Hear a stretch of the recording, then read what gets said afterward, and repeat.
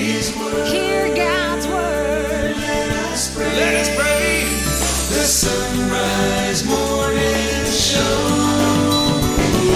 A better way to start your day. Let's begin this hour of the Sunrise Morning Show praying a prayer to the Holy Trinity by St. Frederick of Utrecht. In the name of the Father, and the Son, and the Holy Spirit. Amen. Glory be to the Father, who by his almighty power and love created me, making me in the image and likeness of God. Glory be to the Son, who by his precious blood delivered me from hell and opened for me the gates of heaven. Glory be to the Holy Spirit, who has sanctified me in the sacrament of baptism and continues to sanctify me by the graces I receive daily from his bounty. Glory be to the three adorable persons of the Holy Trinity, now and forever. Amen. Hail Mary, full of grace, the Lord is with thee. Blessed art thou among women, and blessed is the fruit of thy womb, Jesus. Holy Mary, Mother of God, pray for us sinners, now and at the hour of our death. Amen. In the name of the Father, and the Son, and the Holy Spirit. Amen. Good morning, and welcome to this special edition, the Best of the Sunrise Morning Show. I'm Anna Mitchell, and alongside Matt Swaim, we head to the archives today to share with you some of our favorite interviews of days gone by. Hope you can stick around and enjoy the entire hour ahead. We'll get started right now at 2 minutes past the hour. Back with us now on the Sunrise Morning Show is Brandon McGinley. His book, The Prodigal Church, Restoring Catholic Tradition in an Age of Deception. Brandon, welcome back. Yep. Good morning. How you doing?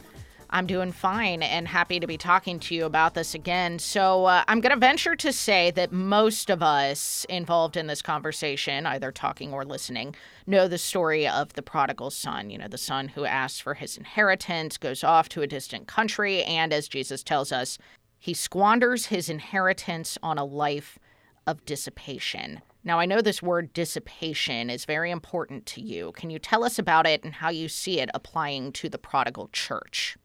Absolutely, yeah.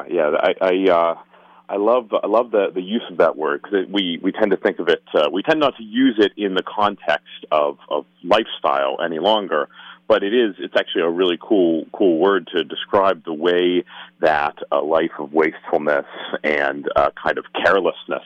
It damages the integrity of the person and damages the integrity of his or her relationships with others.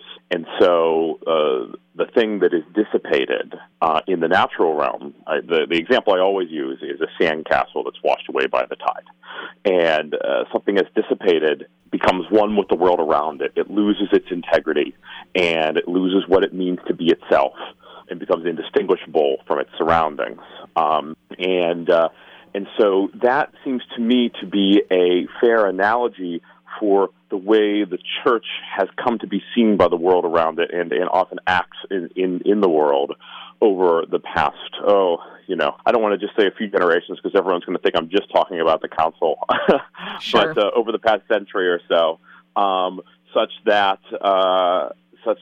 the things that make us distinctive, and not just in terms of liturgical aesthetics and other traditional trappings like that, although that's part of it, but also in terms of an integrated message of social justice, properly understood, and of a life of holiness. All the things that make us distinctive too often were let to lapse because we felt that they were going to make us unpalatable to the modern world. And it wasn't just the dissipation that turned the prodigal son back to his father. There was also a famine that happened. So extend the metaphor for us. What is the famine, do you think, as we talk about the prodigal church? You know, we get used to this idea of being mainstream, which then gets us to this point of dissipation where we feel like we have to keep up with what's mainstream in order to maintain our respectability. And of course, right at that moment, we end up in an increasingly and aggressively secular world where all of the things that we had, all that patrimony, whether it's the patrimony of the prodigal son or the patrimony of the church in terms of teaching, in terms of in terms of art, in terms of everything you can think of. All the stuff that has sustained us, that we have started to let lapse, becomes especially needed during this moment, this period of aggressive secularization, which leaves people looking for something. It leaves people looking for something real, something with an anchor in deep history, but also with an anchor in heaven to hold on to. And we often have not been there. Too happy to be uncontroversial. And of course, the prodigal son finds himself, in a famine, and all the things that he had, all the advantages he had, he has given up. And yet, of course, the whole point of the book is that this is precisely the time to turn back. This is precisely the time to learn the lesson of the parable and to learn the lesson of hardship and say, we had what we needed. And beautifully, it can be restored, unlike the dissipation in the natural realm, the dissipation of the sandcastle, which cannot be restored. We, as individuals, as communities, as the church, can be. You talk about restoration and you talk about turning back, and I think when you say turning back, you mean turning back to the Father as the prodigal son did, and not turning back the clock. Why is it that we can't just bring back what we once had, so to speak? Yeah, the thing is that the church is at her best. She isn't just recreating some past moment in time.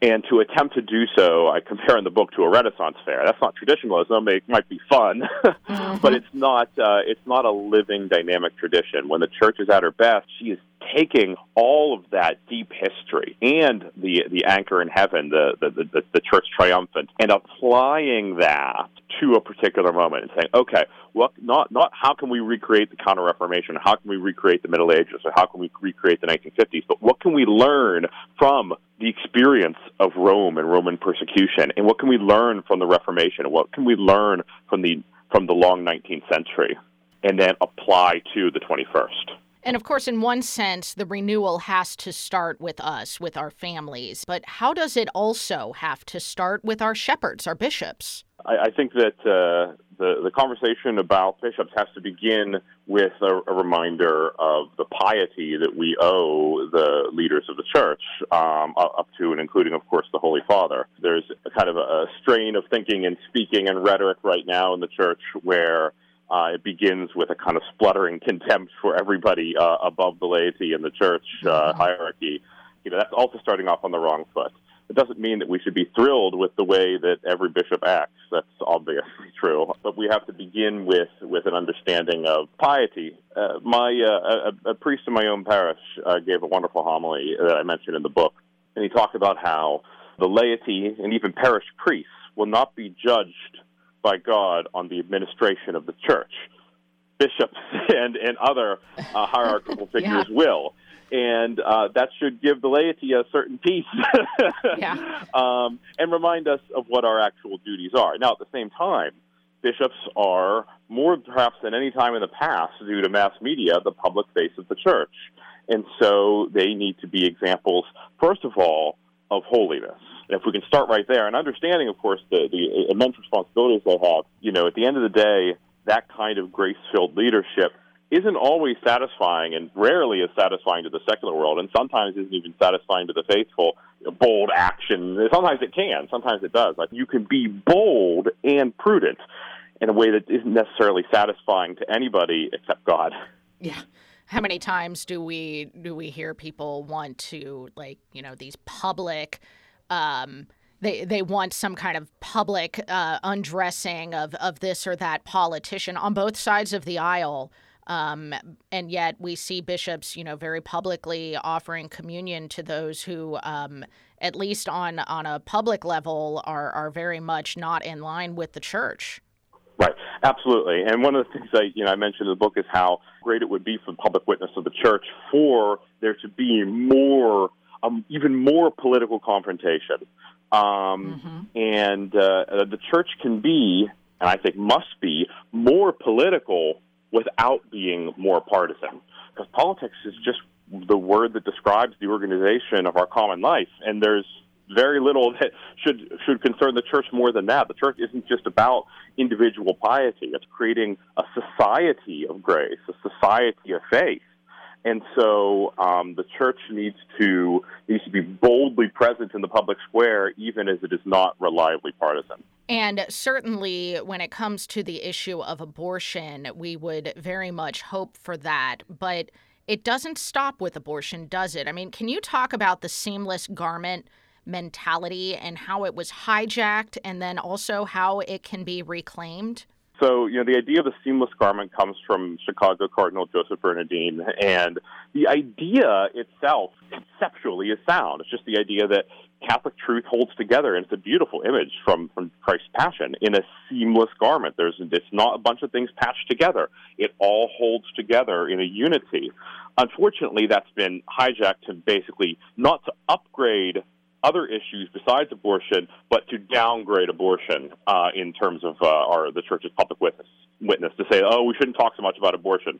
If we're going to take that idea politically, it means we should be bold about everything else. We should be bold about the just wage. We should be bold about migrants. We should be bold about other aspects of justice because it does all hold together. But I would also say that that idea of the seamless garment should inform the way the Church acts in all aspects of life. So things like, if there's a big church fundraising event on a Friday, even not in Lent, offering it could be an indulgent meatless meal like salmon or something like that, but just something that just indicates that we actually believe these traditions that have made the Church what she is as a cultural force for millennia, instead of being that kind of patchwork where it's like, sometimes we're Catholic and sometimes we're just a social service organization like anybody else. Well, I love the point that you make in the book about even if you hear from research that contributions are maximized on Friday, as you say in the book, then shred the research, schedule the event for a different day, and trust God to make up the difference. He's not bound by the latest in fundraising science. And we've run out of time, Brandon, but I really want to encourage folks to pick up the book and read about how to implement some of these things just in our own families as a way to be a part of this renewal of the visible church. We've been talking to Brandon McGinley. The book is The Prodigal Church. Brandon, thank you. Yep, thank you. Talk to you soon. All right, you're listening to the Best of the Sunrise Morning Show. We'll be right back. Support is from Solidarity Health Share. Do you have an insurance plan that pays for everything, even things that violate your beliefs? Have you ever felt there has to be a better way, but didn't know you had any options? If you answered yes, I've got some good news for you. There is a better way and a more affordable way. Solidarity Health Share can save you hundreds of dollars each month while actually supporting your beliefs. Because the best news is that Solidarity Health Share costs a whole lot less than insurance. It's time to jump in and put your money where your faith is, and put some money back into your wallet at the same time. Join Solidarity Health Share, a faith-based healthcare sharing community. Prices start as low as $384 a month for families. Call to see how much you can save. 844-334-3245. That's 844-334-3245. Solidarity Health Share, 844-334-3245. You listen to the Sunrise Morning Show? Well, imagine promoting your business right here to other listeners of the Sunrise Morning Show. You'll reach like-minded folk across the nation on over 300 radio stations, each of those stations with thousands and thousands of listeners, not to mention all the people who listen on Sirius Satellite and our online app. Find out more about national underwriting of the Sunrise Morning Show by emailing me, Leah, at sacredheartradio.com. LEAH@sacredheartradio.com. EWTN's religious catalog has great summer reading for kids. In The Unsolvable Problem and The Light in You, Mother Claire is on a mission to introduce religious life to Catholic kids who may have never even seen a sister, and to do so with humor, verve, and imaginative storytelling. For more, visit EWTNRC.com today.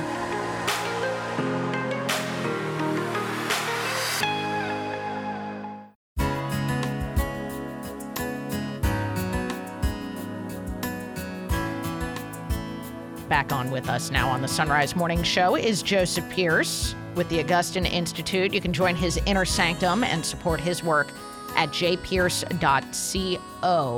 We've been learning about the history of poetry using his book, Poems Every Catholic Should Know. Good morning, Joseph. Good morning, Anna. All right, so we are going to be discussing a poem known as the Lament for Walsingham, which is said to be written by St. Philip Howard.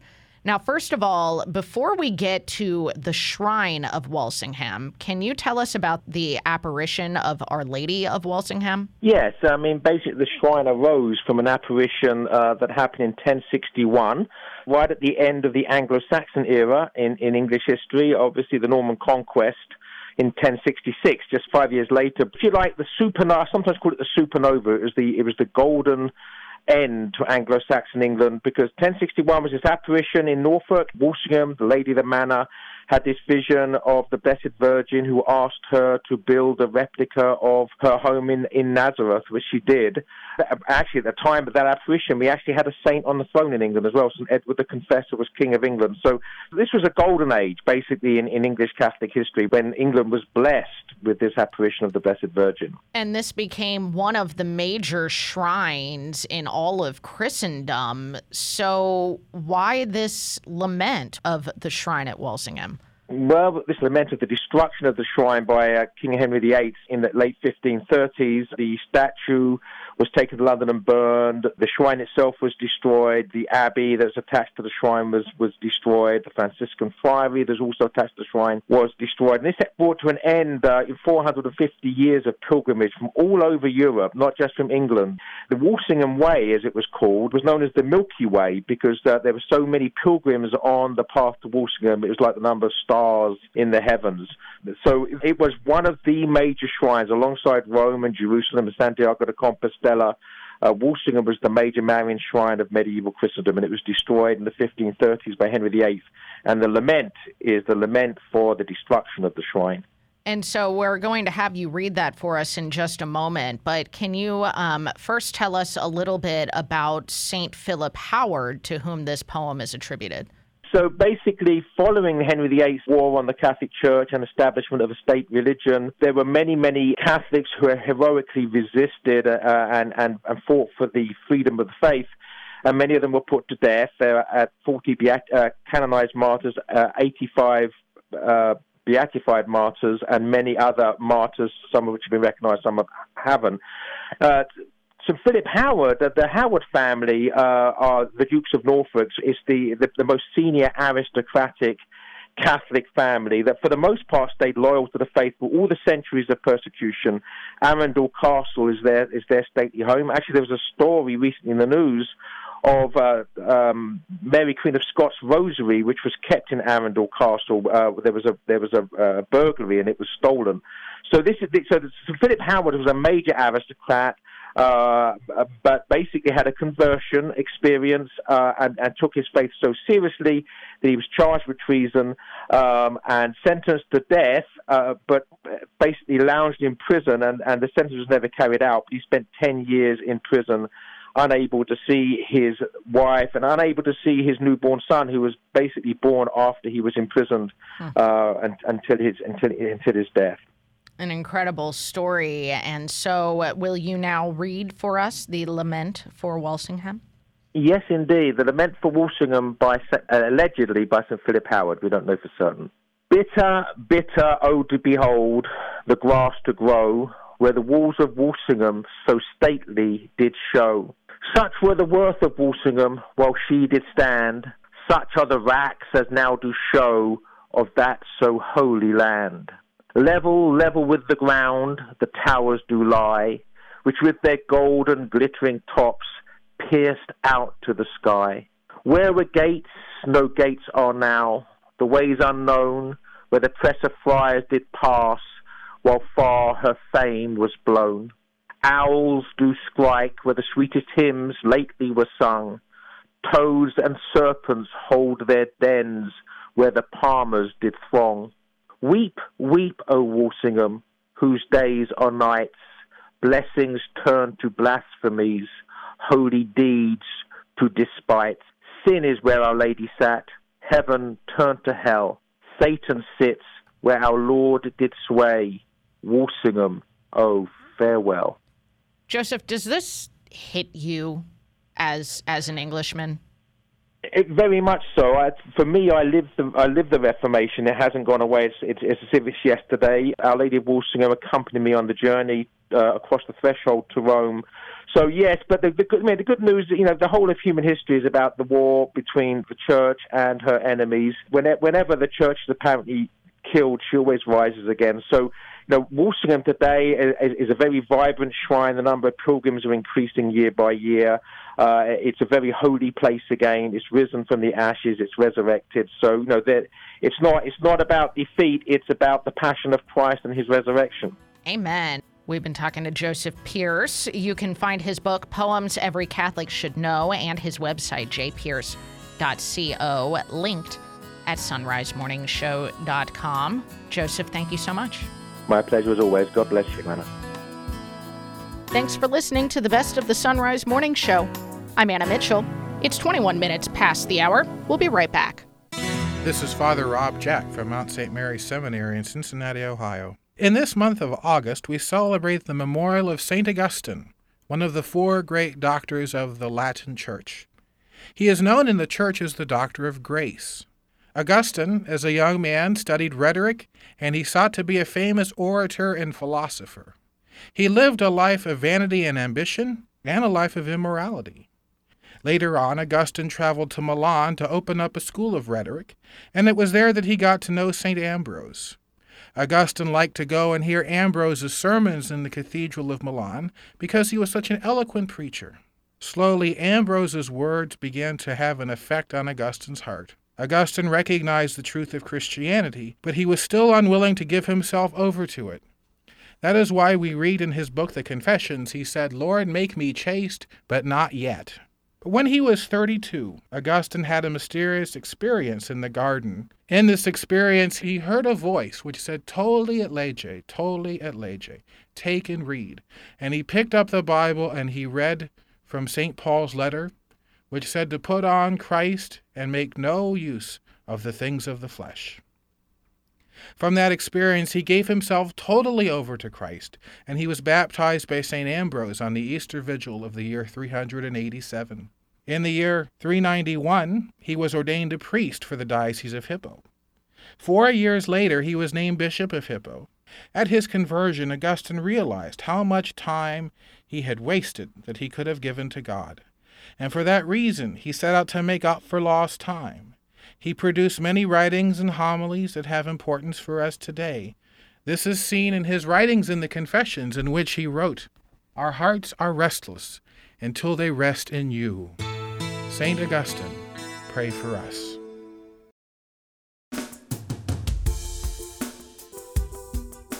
I'm Matt Swaim, joined now by Father Boniface Hicks, author of Personal Prayer, A Guide to Receiving the Father's Love. Today we're talking about liturgical prayer. Father, good morning. Good morning, Matt. Great to be with you. I guess as a monk, your whole world is ordered around liturgical prayer. Yes. I suppose every religious, but monks in particular are kind of the vanilla of religious life, the most basic flavor and the original to come on the scene. And yeah, our life as Benedictines is certainly centered around liturgical prayer, the liturgy of the hours, the liturgy of the Mass. Well, I have fallen in love with liturgical prayer over the years, but it was a new concept to me. I know it was a new concept to you because you weren't even a believer for a good chunk of your life, but as an evangelical, it was always extemporaneous prayer, me just presenting my needs to the Lord. And sometimes we'd have little methods like the Acts method, the adoration, confession, thanksgiving, supplication, structure to it, but it was always our own words. What kind of a gift is the Church giving us by giving us liturgical prayer? Yeah, it's a great gift, and the funny description that you just made about it always being extemporaneous and then it also having structure. I mean, that's what really happens is what our extemporaneous prayer gets ritualized because we're just not really that creative. We follow the same patterns. We pick up those patterns from other people. And if you just extend that across the entire world, then you've started to develop liturgy in terms of a universal ritual. But then to actually have a structure of offices, orders that preside at those liturgies, and that actually they tie in, because of the Church, into the liturgy of heaven, into the prayer of heaven, that there is a structure to the prayer in heaven with the angels and saints, and we get to participate in that through the Church's prayer, which is the liturgy. So there is something truly heavenly about the liturgy, and at the same time, this particular chapter in our book on personal prayer, liturgical prayer is not personal prayer as such, but of course we bring our personal prayer into the liturgical prayer, and that's the beautiful meeting point. When I pray the Mass, there's something entirely extemporaneous about that. The way that I participate in the Mass on any given day, the concerns I bring from my heart, the particular petitions that I might have, the areas that I need to confess, the areas of thanksgiving that I want to lift up, are going to be different than the person sitting next to me in the pew. And all of that can happen in the same context of prayer, which is amazing. And that's really what's happening across the entire world and across time as heaven and earth are united in the prayer of the liturgy. So there's something so beautiful about liturgical prayer as we understand what it is and how to enter into it. And it is, as we also talk about in our book, a main theme is that prayer is Christian prayer, human prayer is human. We bring our humanity into it. And we're all too aware of that in liturgical prayer. I mean, it's beautiful in some human ways, and it's a mess in some other human ways. And yet all of that, God takes all of that up into heaven in the context of that liturgical prayer. Well, I'm so glad you mentioned that aspect of it, because I think some of us notice that when we go to different masses, that a different priest will maybe emphasize a different part of the Mass that is particularly special to them. Like, you can tell that when they say the same words that another priest would say, those words kind of have a special meaning to that particular priest. But I kind of discovered it in regard to the Rosary. Even though these things are structured and tested and proven, like you say, we bring ourselves to them, so it's our subjective reality tapping into the objective reality, and it's a recipe for something beautiful. That's right. And the kind of thing that would happen maybe out loud in the Rosary, as there are little ways that can, a little bit can be added here and a little bit can be added there, and maybe a little meditation can be mixed in, or the fruit of the Rosary, of the mystery, or those kinds of things.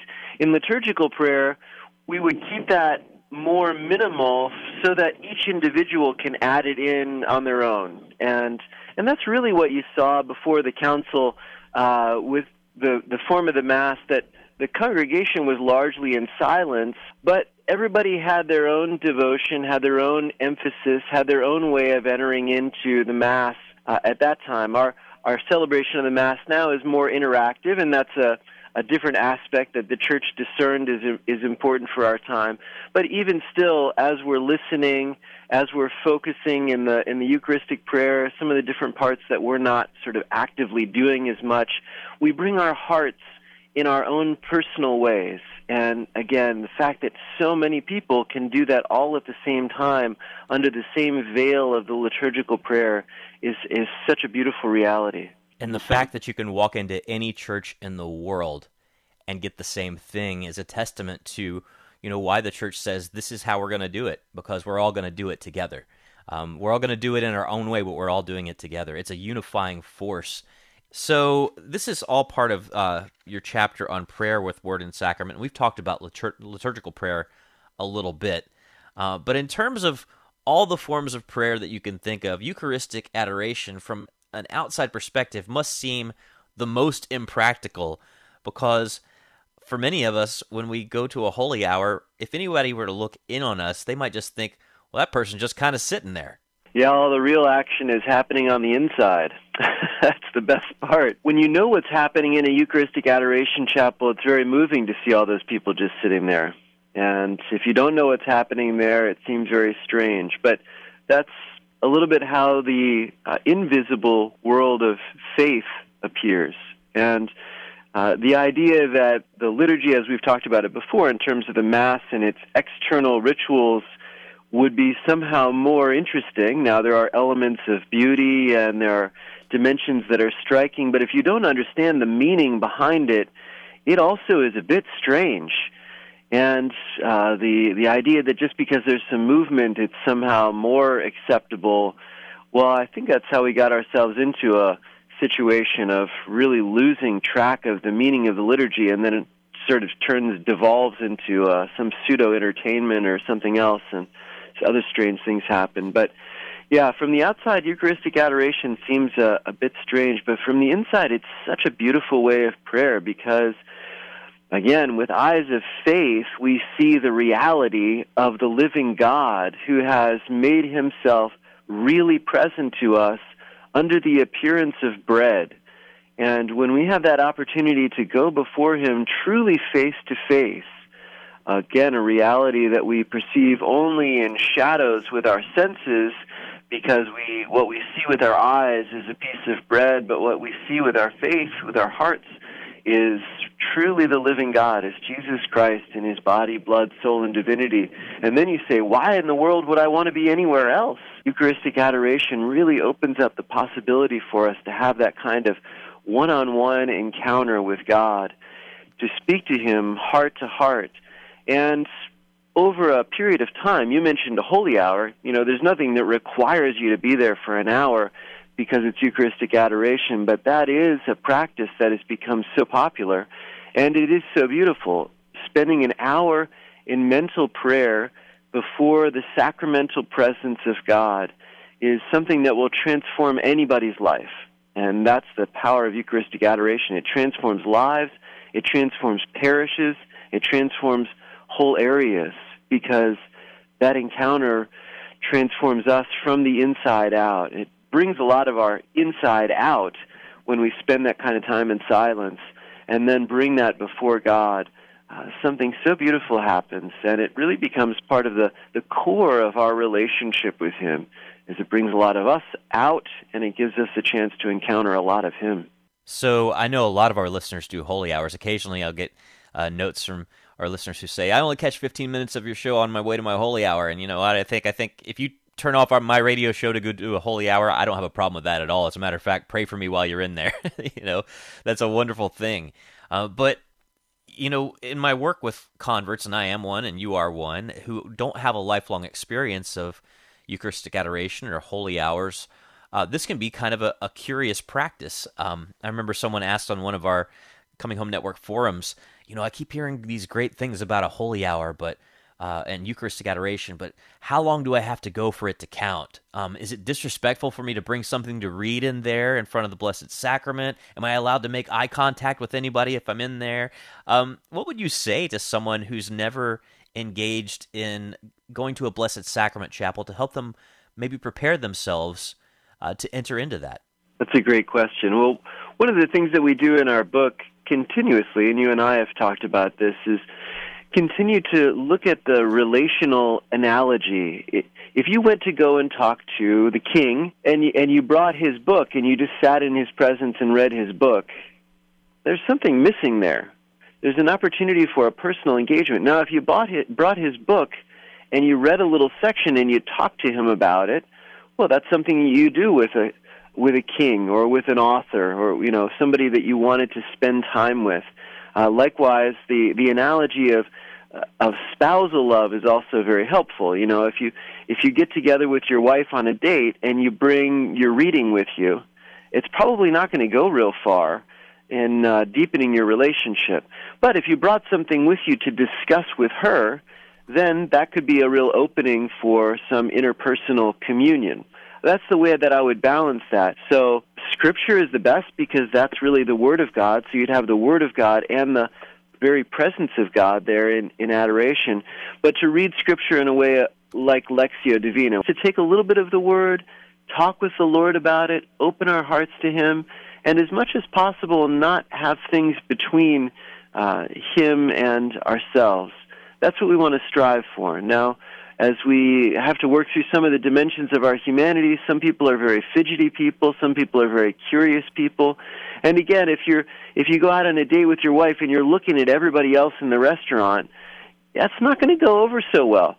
And so looking at everybody else is, sometimes we can't help ourselves in a restaurant or in adoration.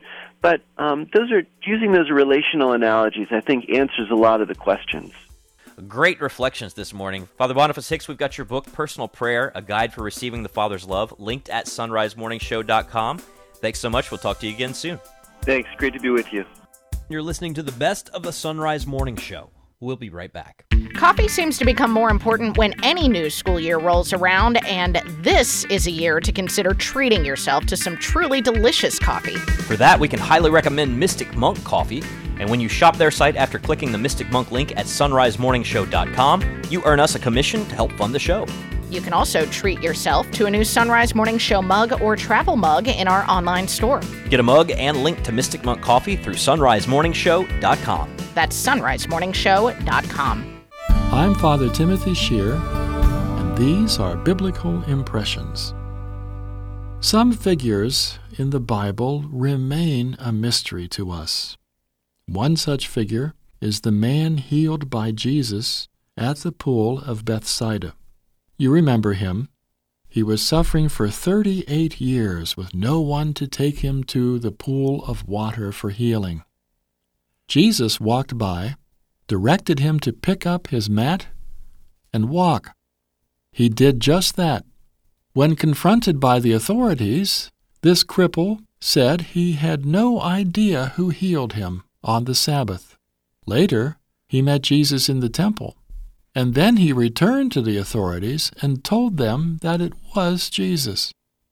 Was he so filled with joy at his healing that he announced it, hoping they would be healed too, spiritually? This would make this crippled man a loyal witness for Jesus. Or was he contributing to the hostility so many had towards the Lord? In this line of thinking, the man remained spiritually crippled. Perhaps John leaves this story so ambiguous so that we can put ourselves into it. What would be our response to the Lord? For Sacred Heart Radio, I'm Father Timothy Shear.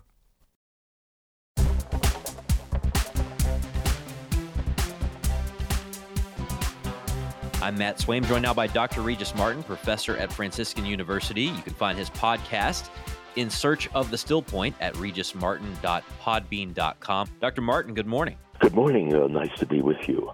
To set this up, I know this is probably the case for you, but the best people that I know in this life, Dr. Martin, are going through some of the worst times imaginable right now. And so I think we all need examples of patience and perseverance and suffering with grace. And you have an interesting story about St. Francis de Sales. I wonder if you could share that with us. Yeah, it's a two-part story. Let me try and simplify the narrative. As he lay dying, the doctors, I guess, following the science of the 16th century, applied a hot poker to his temple, thinking that might jumpstart the organs. When in fact it simply augmented the pain, which now became quite excruciating. And he endured it silently, quietly, gripping his rosary, all the more fiercely. And that teaches us, I think, a certain lesson that patient endurance may pay off. And in fact, in his case, it did, because shortly thereafter, they begin the litany of the saints. And when they invoke the Holy Innocents, which happens to have been that feast day, he expires. He gives up the ghost and returns in triumph to God, who crowns him with everlasting glory. The last moments of a man's life, I think, are pretty revelatory. They indicate the quality of his courage, the grace, the unbought grace of his life. But as instructive as that example is, it pales, I think, alongside an earlier example when Francis went through a period of mental anguish. He had been a student at the Sorbonne, and a number of his professors had been infected by Calvinist theology, and they imparted that deep pessimism to young Francis, and they persuaded him that he was among the damned, which means, of course, when he died, he would go straight to hell and there curse God forever. And this was just unbearable. And so he pleads with God. He says, look, even if I'm to be cursed and sent to hell, at least let me not curse you. And before I go, let me at least be able to love you unstintingly. And this went on for I don't know how many weeks. And then finally, one day on his way home from class, he pops into a Dominican church, and there is this lovely portrait of Our Lady. And the memorare is attached to it, and he prays this fervently. And all at once, the scales fall away, and the despair dissolves, and he has an absolute certainty that God does love him. And this will sustain him for the rest of his life. It's a real triumph of hope, and I think we can learn much from that example of Francis de Sales. I think we can learn a ton from that example in a number of ways, and I have to be careful because I might go on my Calvinist rant here because of all the people I've known over the years through Bible college and beyond who have been so deeply damaged and wounded, up to the people we work with at the Coming Home Network who are overcoming just the brain game that can be. But I see a commonality between the people who are trying to, tell Francis what they thought was the truth about Calvinism, and the people who are applying a hot poker to his head at the moment, at the hour of his death. It's a toss-up. Which of the two pains was greater? My goodness, they both cause great head pain. But in that, I think we've all been surrounded by people at various points in our life who are trying to help us, but failing miserably, and sometimes just enduring that can be a cross in and of itself. Right. Yeah, Job's comforters, I think, are legion, and they're everywhere. And Job himself has this wonderful line, even if you should slay me, God, I shall still have hope in you. That was the life raft that Francis clung to during these moments of crisis, that you're hanging by a fingernail, but that proves in the end to be greater than all the weight of the world. I was just thinking about the role of charity and what you're saying in the life of St. Francis de Sales. And when we talk about the theological virtues of faith and hope and charity, that, faith as we understand it now won't be in heaven because we'll be in the realization of faith. Right. Hope as we understand it now won't exist in heaven because that hope will be realized. But charity, which is what Francis was clinging to, both in his battle against Calvinism and his battle against the hot poker, charity is what got him through, it seems. Right. Christ, God, self-identifies as love. He doesn't say, I am faith, I am hope.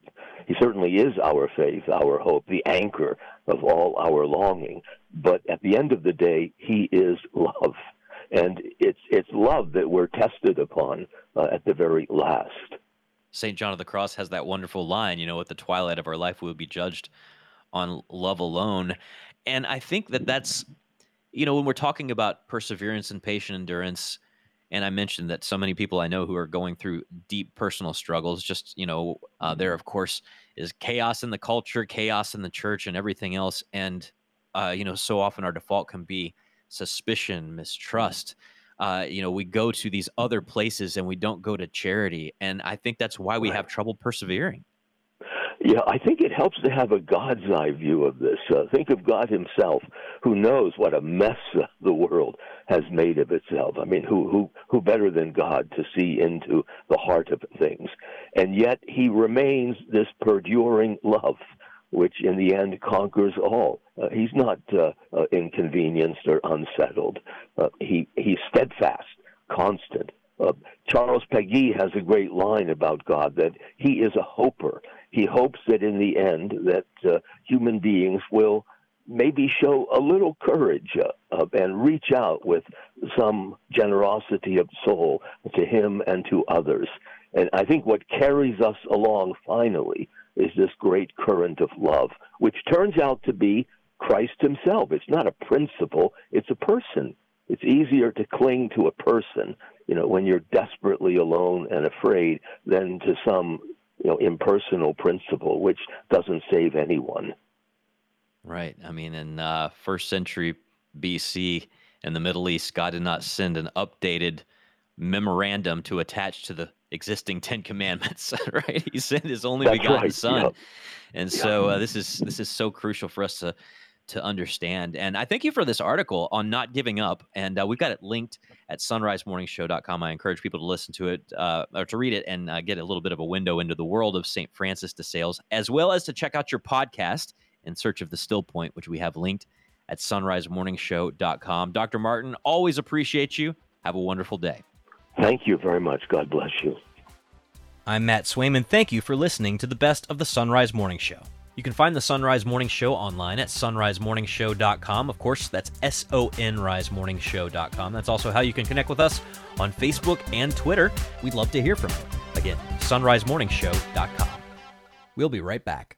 The first annual Dominican Rosary Pilgrimage, sponsored by the Dominican Friars Foundation, will take place on Saturday, September 30th at the Basilica of the Immaculate Conception in Washington, D.C. This all-day event will feature conferences by Father Gregory Pine, Resuscitation of the Rosary, a Fervorino by Father Lawrence Liu, and Mass with Father James Brent as homilist. Join us for this day of prayer to Our Lady. For more information, visit rosarypilgrimage.org. That's rosarypilgrimage.org.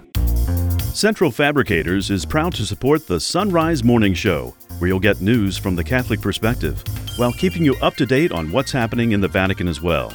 It's also a great way to keep in touch with the Catholic faith throughout the week. Central Fabricators, based in Cincinnati, Ohio, is a family-owned business for over 75 years, manufacturing and repairing corrosion-resistant storage tanks, reactors, and pressure vessels. On the web at centralfabricators.com. That's centralfabricators.com. Now that it's back to school time, are you needing a little more of a pick-me-up to get back into an earlier routine? Look no further than the Mystic Monks of Wyoming for the coffee blends and teas you need to perk you up each morning. And when you click the Mystic Monk link at sunrisemorningshow.com before you shop, a portion of your purchase price is given to us as a commission. And while you're at our site, pick up a Sunrise Morning Show mug in our online store for just $10. Get some great coffee in a great mug, all the while supporting the Sunrise Morning Show by going first to sunrisemorningshow.com. Hi, I'm Father Wade Menezes from the Fathers of Mercy, inviting you to Birmingham for the free EWTN Family Celebration. It's Saturday, August 26th. Enjoy talks from your favorite EWTN radio and TV hosts, including me. You can shop at EWTN's religious catalog, attend Holy Mass, and be part of a televised show. There's even a Eucharistic procession through the streets of Birmingham. Go to EWTN.com/family celebration to find out more and to register. I look forward to seeing you there.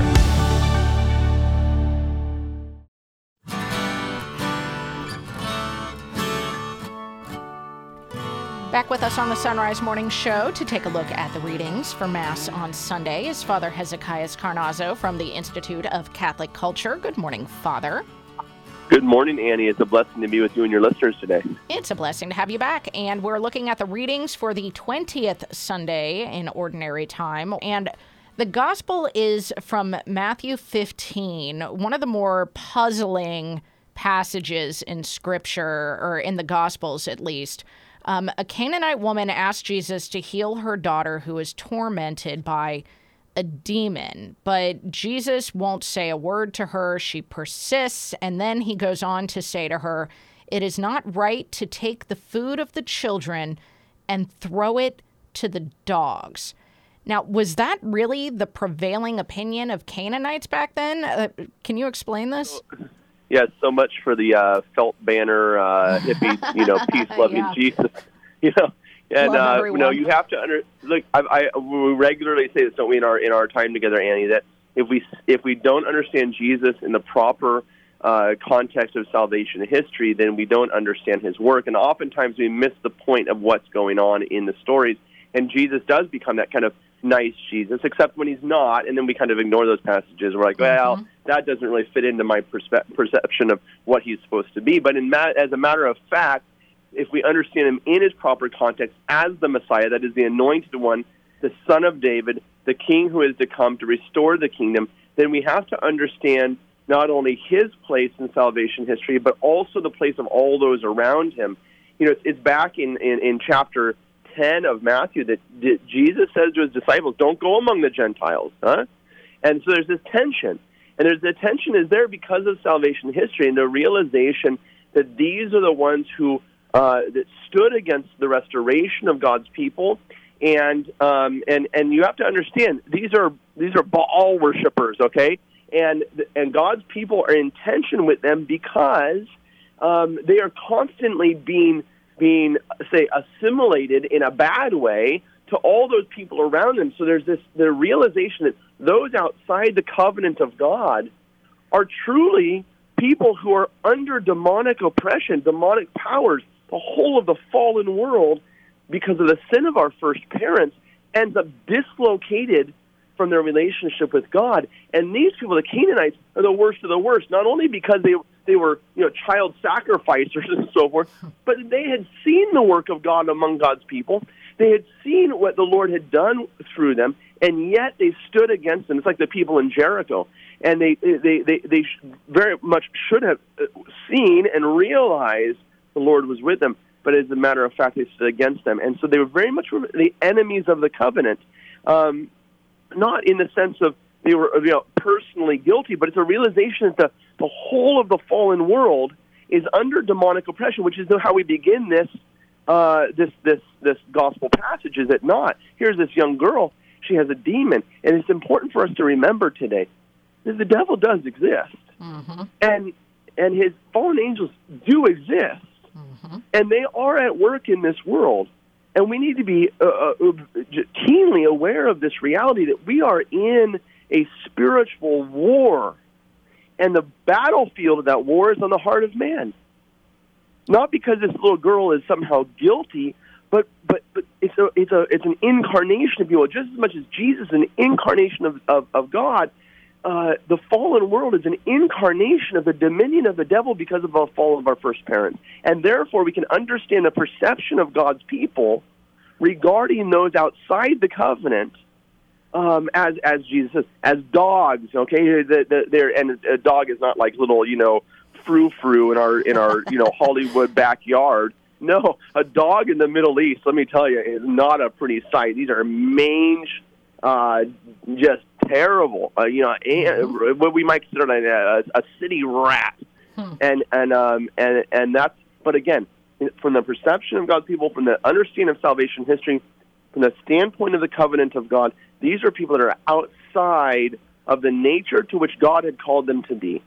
Okay, and that is the children of God. And yet out of them can come people of great faith. I think of like Ruth, for instance, the story of Ruth. But when we look at this woman's reply, what is it? Can you explain this to us? What is it in her reply that shows this great faith that Jesus recognizes in her? Well, I mean, she simply humbles herself rather than, as we normally do, what? How dare you? I am worthy of my own. No, my brothers and sisters, everything we have is a gift from God.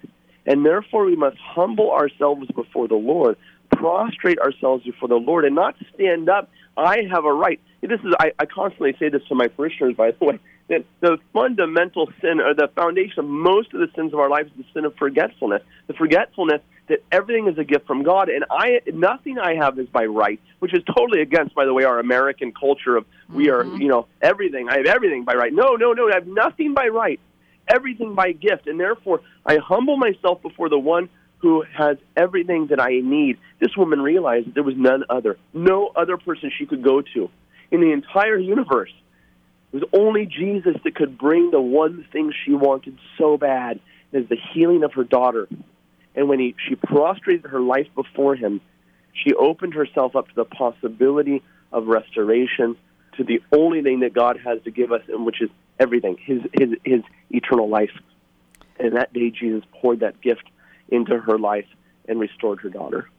And connect that then to the first reading, and also, really to the second reading as well. But the first reading from Isaiah 56, basically we're seeing that the Lord opens the door to anyone who wants to be united with the Lord. Well, that's the beautiful thing about what the church places before us, is constant reminder that we are in the 11th Sunday after Pentecost. We are going out with that shining light of Pentecost into a world that finds itself in darkness, and yet the Lord calls the entire created order. Remember the beginning of the Gospel of Matthew, from which our Gospel comes. Matthew begins his Gospel by saying, Jesus, this guy's the son of Abraham. Abraham, who in chapter 12 of Genesis is to be the father of all nations, and God's people is the beginning of that calling of all nations to him. Israel is meant to be a light to the world. This is why we hear this in the gospel. And yet they rejected their calling, their evangelical calling to be a conduit of God's life. The prophet Isaiah tells us that God is going to call all peoples as long as they open their heart to his work, as this beautiful Canaanite woman did. And yeah, you have examples so many times in the Old Testament, and you mentioned Ruth, and here we have it with this Canaanite woman also, of those within the family, oftentimes, because of our sins, set ourselves outside the family. And look around us today, so many people fleeing from the church and not returning to church, so sad. And many that are outside the family open their heart to the work of the Lord and are incorporated into the family. You know, this is a great message for us today during this time of challenge and crisis. This is a time of opportunity in which the Lord can bring about the salvation of so many that are apparently outside the family of God. If only we would be what God has called us to be, and that is a light to the nations. At this is a Christian moment in which the whole world is starving for the presence of God in their life. And we should be ready to act and move out into the world and proclaim the good news of the kingdom of God, which is what we chant on a Sunday during the Alleluia verses. Jesus proclaimed the gospel as the good news of the kingdom, and that is the King is present, and he is ready to heal and bring about salvation for all those who open their heart to him. Yeah, and at the end of the second reading, St. Paul's letter to the Romans, chapter 11, for God delivered all to disobedience that he might have mercy upon all. We've been talking to Fr Hezekias Carnazzo. And Father, if listeners want to check out the Institute of Catholic Culture, where do they find it? instituteofcatholicculture.org. Over 1,000 hours of free adult faith formation. instituteofcatholicculture.org. Which you can find linked at sonrisemorningshow.com. Thank you so much, Father. That'll do it for this special edition of the Sunrise Morning Show. For Matt Swaim and Paul Lockman, I'm Anna Mitchell. May God bless you and keep you and grant you his peace. It's a new day. Hear his word. Hear God's word. Let us pray. The Sunrise Morning Show. A better way to start your day. Let's begin this hour of the Sunrise Morning Show in prayer together. In the name of the Father, and the Son, and the Holy Spirit. Amen. O Lord and Vivifier, your grace has achieved for us all that you had spoken and promised. Grant us access to the place of your peace. For you are our vivifier. You are our consoler. You are our life remedy. You are our standard of victory. Blessed are we, O Lord, because we have known you. Blessed are we because we have believed in you. Blessed are we because we bear your wounds and the sign of your blood on our countenances. Blessed are we because you are our great hope. Blessed are we because you are our God forever. Glory be to the Father, and to the Son, and to the Holy Spirit, as it was in the beginning, is now, and ever shall be, world without end. Amen. Good morning and welcome to the best of the Sunrise Morning Show. I'm Anna Mitchell, and today we're heading to the archives, and we will be revisiting some of our favorite interviews from days gone by. Hope you can stick around for the full hour ahead. We'll jump right in and get started. It's 2 minutes past the hour. Liz Lev is with us now on the Sunrise Morning Show. She's an art historian and author of How Catholic Art Saved the Faith, and her latest project is mastersgalleryrome.com. Good morning, Liz. Good morning. So today we're talking about when art came to the rescue of the sacrament of confession. To start us off, how much fire did confession come under during the Reformation period? Well, you can imagine the difficulties that the church had when the protests on the part of Martin Luther and John Calvin and the other very, very important reformers who began to suggest or say that there's really no reason to involve a third party, a priest, an absolution, the idea of confessing one's sins in a very formalized sacramental way. You could just tell your sins to a friend, you could tell your sins to somebody, and then at the end of the day, not undergo this certain sense of humiliation, and in many ways they suggested it was a trafficking in absolution. So there were a lot of, and there's a certain amount of that obviously it kind of the idea of getting a way out of having to stand in a confessional and look at yourself, look at your sins and that angst of discussing your sin. You can see how it could become indeed a sort of an attractive solution to the fear, if you will, of confession. So that's what that was, and there were several serious doctrinal problems that were involved. There were also major issues regarding church reform itself. So there was a great deal stacked against the sacrament of confession, in particular during the Reformation. And what was the challenge for Catholic artists who were seeking on behalf of the church to reignite a desire for the sacrament in the faithful? Well, I think first and foremost, a way of making confession beautiful again. I mean, at the end of the day, when in many cases the Protestant Reformation looks at man as such an ugly mass of sin. So that idea of holding up the mirror and looking at our ugliness and focusing, it seems in certain practices, if we're focusing on the ugliness, the job of the painters is to show that ugliness can be washed away, and that what God always sees is that beauty underneath.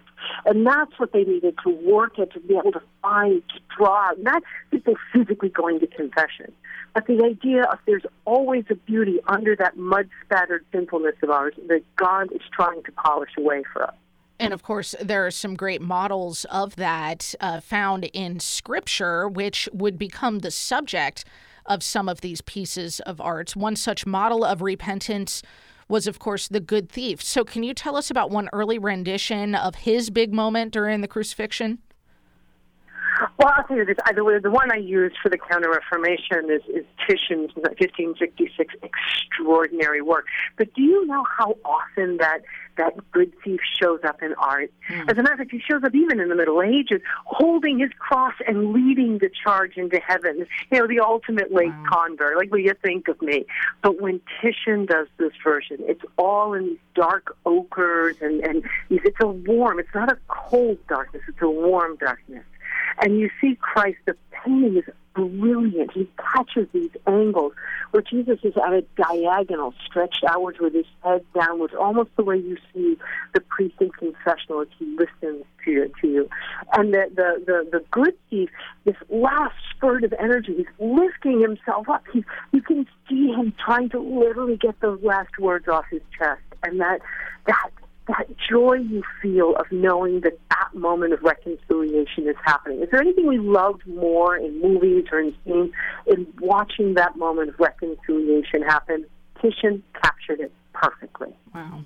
And it is a really incredible painting. We'll definitely be linking to your article on this, your piece on when art came to the rescue of making penitents look good, so that listeners can see these works of art for themselves. Now, Liz, why did Mary Magdalene become a favorite figure of penitence in the art world? Mary Magdalene is such a wonderful figure for women. She's gone through more costume changes, if you will, than any pop star in a rock concert. She's been the intellectual woman. She's been the wise woman. She's been the apostle to the apostles. But she has a very particular role to play when the 17th century comes around.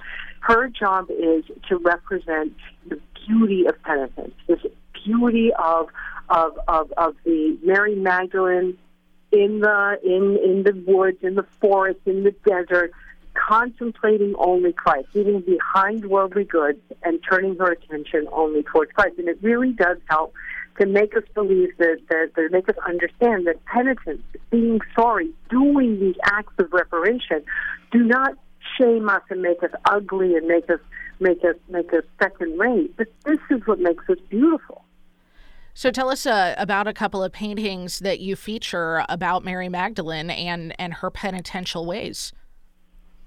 So I put in a very polemical one. I put in one that caused a bit of a stir. It's a painting by Titian. I have a tremendous love of Titian because Titian recognizes in our desire to look at art, we love that feeling of pleasure. We look at art because it's pleasurable to look at, right? It's something that's beautiful. And so he paints a very beautiful, voluptuous Mary Magdalene. She's bare-chested with golden hair pours across her body, but she stares upwards. Her face is completely focused on things that are not of this world. And it draws out, what it's meant to do is to draw out two things. One, the deeply passionate nature of human beings. We are meant to love God intensely, with all of ourselves as God intends to love us. And it also reminds us that in a certain sense we are always nude and transparent before God in confession, but that God finds us beautiful. So this Titian not shying away from the beauty, from the attractiveness of this figure, puts her forward. And you want to know the most amazing thing about that painting? It belonged to a woman. The woman who purchased that painting was Vittoria Colonna, loved by Michelangelo and a model of chastity for her age. So I think that's one of the most exciting, provocative ways of thinking about mastering our very human nature and directing that passion and that love that we are born to have towards God. Wow. And now, finally, Liz, you offer one last example, a painting called Christ Crowned with Thorns. Now, Jesus didn't have anything to repent of, so what was the message in this one? That painting, I must admit, and for me, that painting, one of the most important things about it is it changed me. When I went to school in Bologna, that painting is in Bologna, and it changed me profoundly. In many ways, it drew me into this particular field in art. It's a painting which is the same size as you are. So when you walk up to that painting in a museum, it's a painting where you enter into the scene. You're walking into the conversation. And you look at Jesus, who has been beaten, he's been arrested, and now they're putting the crown of thorns on his head. They're literally gingerly, one of the guards is pushing the crown on his head. You can see the pain coming down into his brow, but the softness in his eyes is so moving. And the reason why it becomes an ultimate work of penitence, if you look at the guard who's putting the crown of thorns on is on the left-hand side, kind of scrunched in. There's a guy in the background who's calling the other guards to come and make fun of Jesus. You and I are standing right in front of him. Mm. So there we are amid that group of people. And how many times have we been told that those thorns in the crown are our sins? And there we are confronted with looking at what it looks like for us to sin and to hurt Jesus with our sins. And even as we are hurting him, the bound hands of Jesus at the very bottom of the painting seem to be reaching foreshortened into space, ostensibly for the prison guard who's hurting him, but also towards us. So that Jesus' forgiveness, which is ready, even as we're committing that sin, it's such an incredibly powerful and beautiful work. Wow. Just looking at this painting and listening to you talk about it, it gives you chills. Listeners, if you want to see the painting that changed Liz Lev, you got to check out her article. It's an incredible series that you've been writing for Aletheia, Liz, on when art came to the rescue during the Reformation. Thank you so much, Liz Lev. You can find Liz linked at sunrisemorningshow.com. Go pick up a copy of her book, How Catholic Art Saved the Faith. Liz, really appreciate it. Thank you. Thank you. Have a great day. Thanks for listening to the Best of the Sunrise Morning Show. I'm Anna Mitchell. We'll be right back. Are you looking for peace? Longing for joy? Want to meet the giver of all goodness? God is calling the laity to bring Ignatian prayer into the suffering world. Work for the new evangelization. Go to LordTeachMeToPray.com. Order your free digital training and manual. Find true happiness and everlasting joy. Go to LordTeachMeToPray.com and click on the red button today. It's free. Approved by the USCCB. For more than 150 years, the Comboni missionaries have served the poorest and most forgotten people. With our founder, St. Daniel Comboni, as an inspiration, we work for the full development of the human person through evangelization, education, and advocacy. Your donations make a huge impact, and 95% are used to fund our many projects. Find out more at combonimissionaries.org. That is combonimissionaries.org.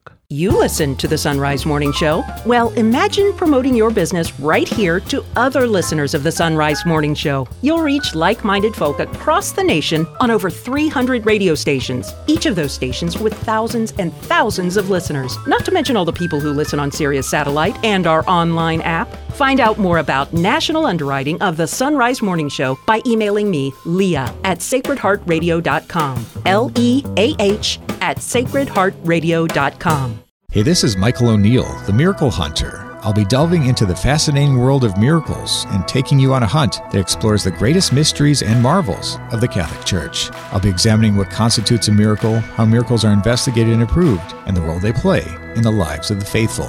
We'll look at the miracles of the Gospels and early Christianity, considering the claims of the miraculous in our own modern age. The Miracle Hunter, tomorrow at 1 p.m. and 7 p.m. Eastern on EWTN Radio.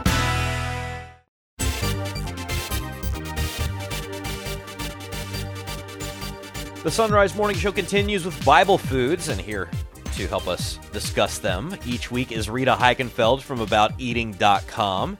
Rita, good morning. Well, good morning, and I think you're going to love our subject.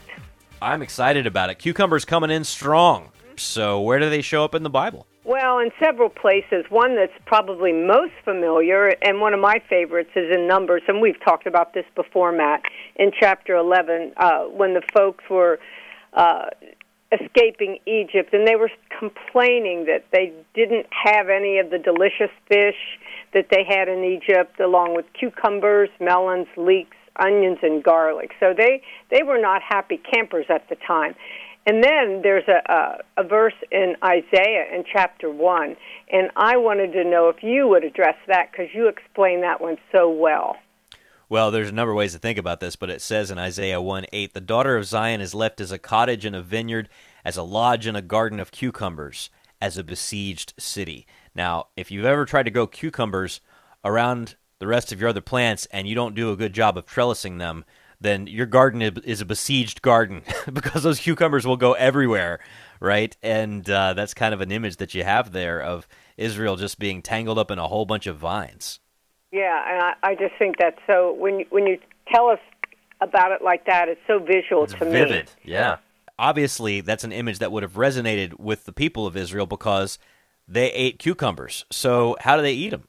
Yeah, they did, and it was one of the most popular foods at the time, and actually so valuable that watchtowers were built in the fields so they could protect the crops against thieves, believe it or not. And as far as how they ate them, I have to believe they ate seasonably, like most of them fresh.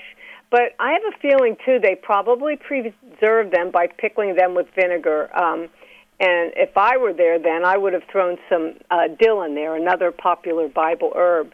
But they also ate them with barley cakes, and that really made a complete meal, so they were really a good part of their diet. The origin of the cucumber sandwich right there in the Bible. So, right. Cucumbers, they are crunchy, they are refreshing, they are good cold out of the fridge. Are they good for you? Because there's not a lot to them. Yeah, they contain a lot of water, so it's really a good way to hydrate, especially this time of year. But they also have, people might not know, Matt, anti-inflammatory qualities. They have some vitamin C, too, so that's good for skin and immune system and everything else. And here's the deal. The skins and the seeds are even more nutritionally beneficial than the flesh, which a lot of people always take the seeds out and take the skins off. But again, when you think of fiber, they're a great source of fiber, and you know that helps our digestive system. So cucumbers are all around a great veggie. Well, we were talking about spa waters recently, and you mentioned like a very strange cucumber tip, and a couple people emailed me saying, what was that weird tip that Rita shared about rubbing cucumbers on cucumbers? So if you could, just share that with us again. I I love this one. My mom used to cut the ends of cucumbers off and then rub them on the cut part. And when we asked them, she said, oh, it takes the bitterness out. And I've always done it because I know she's up in heaven watching me, but I really never understood it, like the food science behind it.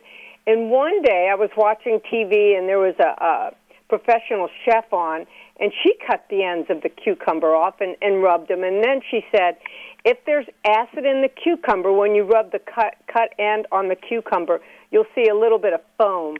And if there's no foam, then the cucumber supposedly has no acid. Anyway, as I said, Mom called it bitterness. Professional chefs call it acid. Now, you don't have to do it, but it's sort of a fun way to learn some food science. And yes, I still do that. Well, there you have it. There you have it. All right, so a lot of people are trying to figure out what in the world to do with all their cucumbers as they come in. You've got a wash tub pickle recipe, and you've shared it before, and it's a very easy one that even kids can do. But I'm very curious about these sun pickles. Tell us about those. I knew you would be. Mary Rudloff's solar dills, they're called sun pickles, and she was a German woman, and as I say all the time, she's up in heaven with my mom probably making a batch of these. It's an old-fashioned recipe, and what you do is you actually take some cucumbers and you cut them up, put them in a jar after you soak them in a little salt water. And then what you want to do, you're going to put some dill in the jar and some water and some cider vinegar and some salt. And then you're going to top all that with, believe it or not, some rye bread, usually 2 pieces. Yeah, this is the part that's crazy. Why would you put a slice of rye bread in a pickle jar? Well, I think it has something to do with the yeast, but I remember Mary telling me you can't use any other bread, so rye bread it is. But anyway, you sit those in the sun and you cover them. And sometimes if you want to replace the bread, you can do that. But after about 3 days, if you look at them, the cucumbers start to turn a little bit yellow. And they actually, I wouldn't say ferment, but they really almost finish up in the sun. And after the third day, you take the rye bread off, and then you just put the pickles in the fridge. But they're so delicious. They remind me of like a Clausen pickle that you buy in the store. But again, a very old-fashioned recipe, and one I do every year just because it's fun and it's easy. You know, no canning at all. And then the wash tub pickles are fun too because, as you said, the little ones can help, and those are put in the refrigerator as well. Well, you know, that would make sense to me. The flavor-wise, it makes sense to me because, you know, rye bread goes with tart things and vinegary things, right? Everybody who's eaten a Reuben knows that, right? So the caraway seed's probably a nice fit with that. I'm going to have to try this, Rita. This looks cool. Yeah, I think you'll enjoy it, and you'll be surprised at just the chemistry that goes on in the sun, plus the taste. So it'll be fun for you. Well, I posted the whole recipe in the show notes today at sunrisemorningshow.com. Head over to our website, and while you're there, click on over to abouteating.com. Share your own pickle recipes, because I bet you there's 1,000 different pickle recipes floating around our listenership right now, and I know that you'd love to hear them. So, Rita Heichenfeld, have a wonderful day. We'll talk to you soon. I'll talk to you next week, Matt. I'm Matt Swaim, and you're listening to the best of the Sunrise Morning Show. We'll be right back. This is Father Rob Jack from Mount St. Mary's Seminary. In this month of August, one saint that we remember is St. Monica. She has come down to us through the centuries as a woman of great faith and perseverance in prayer. She married Patricius, who was not a Christian, but she managed to convert him to Christianity on his deathbed. She also had several children, and the one that is the most remembered to us is her son Augustine. She encouraged her son to become a Christian, but he rejected it. She prayed fervently for him for 32 years. Augustine was getting a little bit upset with his mother and her proddings, and so he snuck out to the town of Milan in Italy to set up a school of rhetoric there. And Monica followed him, and while she was there, she continued to say she was praying for his faith, and she encouraged the friendship that Augustine had begun to develop with St. Ambrose. Monica had great confidence that she would succeed because she had talked to the bishop of Hippo before she left, and the bishop said to her, "The son of so many mothers' tears could not perish." Monica was able to see her son baptized in the year 387. As Augustine began his journey back to North Africa as a Christian, Monica herself fell ill. Augustine talks about her last days in his book, The Confessions. She died then in November of the year 387, and her feast is on August the 27th, the day before the feast of her son, St. Augustine. Let us pray. God of mercy, comfort of those in sorrow, the tears of St. Monica moved you to convert her son, St. Augustine, to the faith of Christ. By their prayers, help us to turn away from our sins and to find your loving forgiveness. We ask this through Christ our Lord. Amen. St. Monica, pray for us.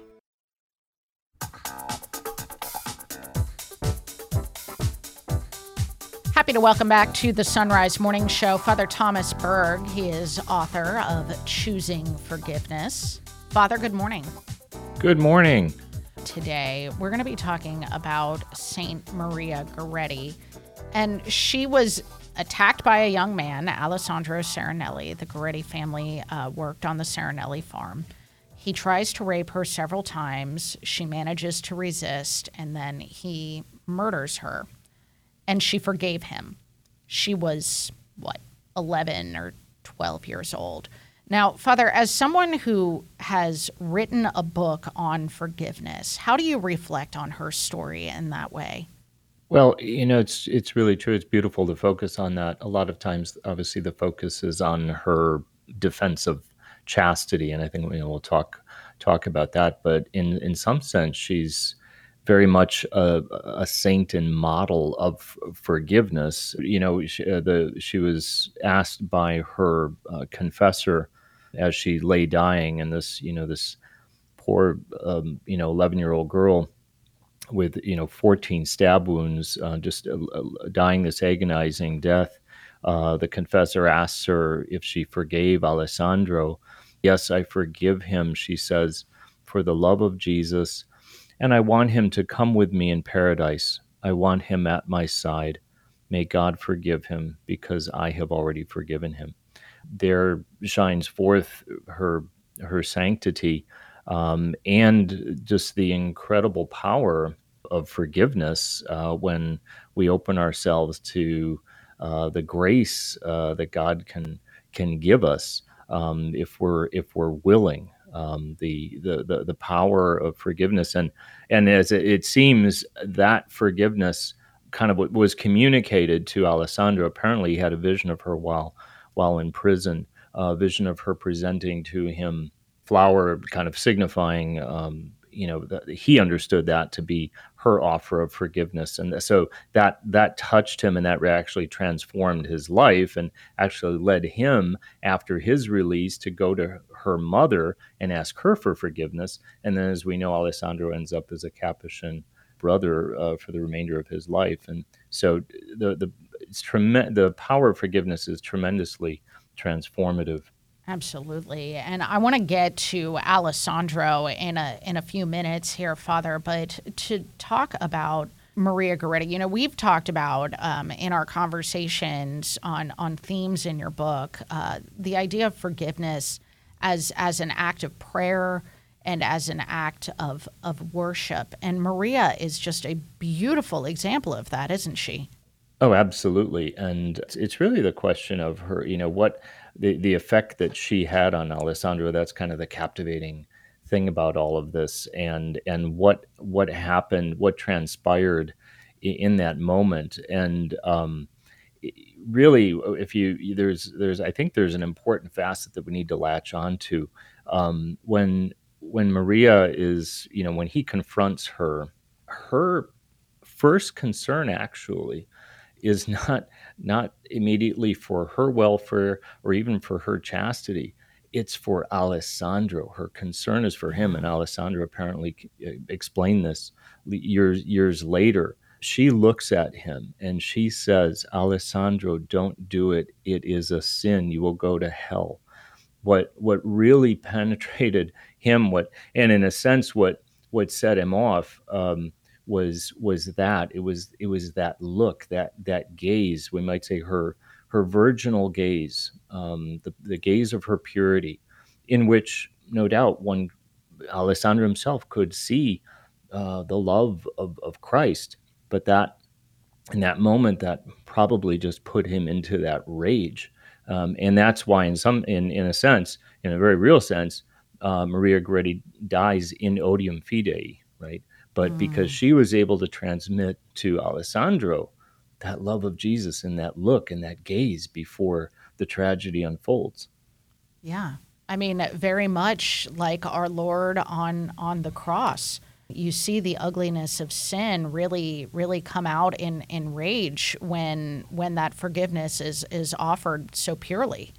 Mm-hmm. Absolutely. And so this is really the at the heart of the beauty of Maria Goretti's testimony. It was her purity, but the purity of her love and her ability to love even in this moment, and to put aside when her, I mean, this young man, he's brandishing a 10-inch knife over her, and she's still able to look at him, and we can just imagine her looking him in the eye and being concerned about him and about his eternal salvation. And that's really at the heart of her forgiveness too. I want Alessandro to be with me in paradise, and which kind of connects back to things we've talked about, forgiveness.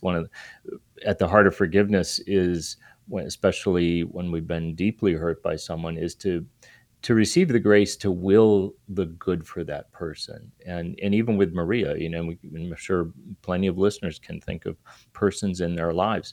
Can you will that this person, even this person who's hurt you very deeply and profoundly, can you will the good for them? Can you will that they would be with you in paradise one day? And then it's one thing to offer it, and then it's another to be the perpetrator and to seek out in some cases and to accept that forgiveness. Can you talk about Alessandro as an example of restorative justice? Sure. The heart of what's called restorative justice is the hope and the attempt and the endeavor to reestablish right relationships between all of the stakeholders in a tragedy. One of the key practices of restorative justice is forgiveness. And here you see with Alexandra and Maria's dramatic example of this, how forgiving the perpetrator. And again, we've talked about how forgiveness doesn't necessarily mean saying what happened is okay or it's fine or letting somebody off the hook. But that forgiveness can actually contribute, can be a first step to restoring a life, to helping even the perpetrator to become whole again, which is so beautifully shown in the life of Alessandro. 23 years or 27 years in prison. He's released.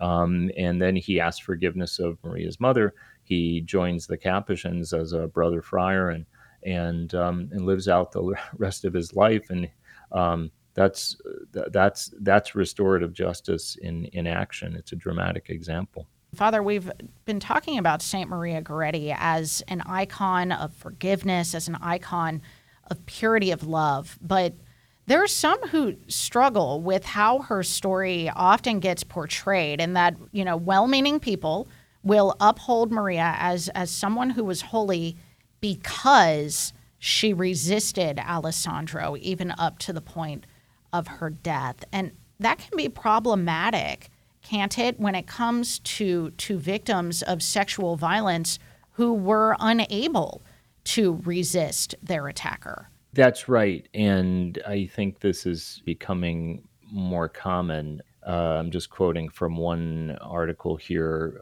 from a while back. For too long, the church has been fixated on women's virginity as an end in itself, as if chastity were a possession a girl can lose for good rather than a virtue to be cultivated. This view reduces women to objects that men can possess or spoil and makes all men, a threat to be deflected. We have to remember, and even in the context of Maria Goretti, purity is a moral quality, and even in the case of sexual assault and rape, it can't be taken from a woman. It can only be given freely, intentionally. It's not always the case that a woman can fend off the perpetrator. So there's been this attempt to look deeper into, what is the really at the heart of Maria Goretti's witness. And even though she was hailed by Pius XII as the martyr of chastity, John Paul II kind of reiterated that.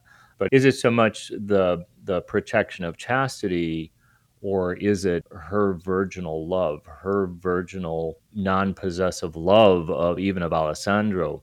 It would seem she wanted to protect her physical integrity, but first and foremost, it was her virginal love of even this person who's attacking her. So there's I think it's true that there's something deeper to discover in the witness of Maria Goretti, simply beyond the protection of the virtue of chastity. So, looking deeper, and I think in the context of, I think it's so important in the context of sexual abuse, and for victims to understand that, there was no intention to relinquish, and certainly the history of the church has other examples of saints who, it would seem one would seem to infer even that they were sexually abused, and that doesn't mean that somehow they lost their purity, or even, right, they may have lost their physical integrity, but virginity it's a virtue of the heart, and purity is a virtue of the heart. So I think that's really so important to understand that, even though one suffers, even though a woman suffers an attack, an abuse in that sense, it doesn't mean that they're relinquishing the beauty of this quality of their heart. Such an important conversation, a difficult conversation to have, but an important one to have as we celebrate St. Maria Goretti and the heroic virtue, the example that she is for all of us. And we've been talking about it with Father Thomas Berg. You can find his book, Choosing Forgiveness, linked at sunrisemorningshow.com. Father Thomas, really appreciate you taking on this topic for us this morning. Thank you. Thanks so much. Great being with you. Stay tuned for more of the best of the Sunrise Morning Show. It's 35 minutes past the hour. Coffee seems to become more important when any new school year rolls around, and this is a year to consider treating yourself to some truly delicious coffee. For that, we can highly recommend Mystic Monk Coffee, and when you shop their site after clicking the Mystic Monk link at sunrisemorningshow.com, you earn us a commission to help fund the show. You can also treat yourself to a new Sunrise Morning Show mug or travel mug in our online store. Get a mug and link to Mystic Monk Coffee through sunrisemorningshow.com. That's sunrisemorningshow.com. What does the church say about Satan? With some other angels, Satan chose to reject God's wishes, and by their own choice became evil in their nature. One passage in Scripture tells us of Jesus' temptation in the desert. Satan made one promise after another to Jesus in an attempt to have him reverence him rather than God. Satan was unsuccessful with Jesus, but he continuously tries to win you and me over to his ways. Though, like us humans, a created being, because Satan is a spirit, he does have powers and abilities we humans do not. He therefore has the ability to lure us into his ways. God could, of course, have destroyed or otherwise incapacitated Satan and his band of followers when they first sinned against him, but rather has allowed him to exist, even as a threat to the spiritual well-being of all humans. We cannot understand exactly why God made this choice, but we can be sure that all things by God are for our well-being. For more information, contact your local pastor or refer to the Catechism of the Catholic Church, paragraphs 391 through 95. For Sacred Heart Radio, this is Deacon Bill Mullaney. Father John Gavin back with us now on the Sunrise Morning Show. He's author of Mysteries of the Lord's Prayer. Good morning, Father. Good morning.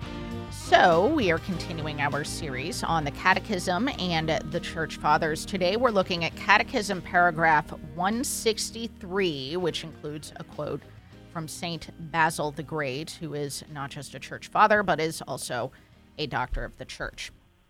Here is paragraph 163.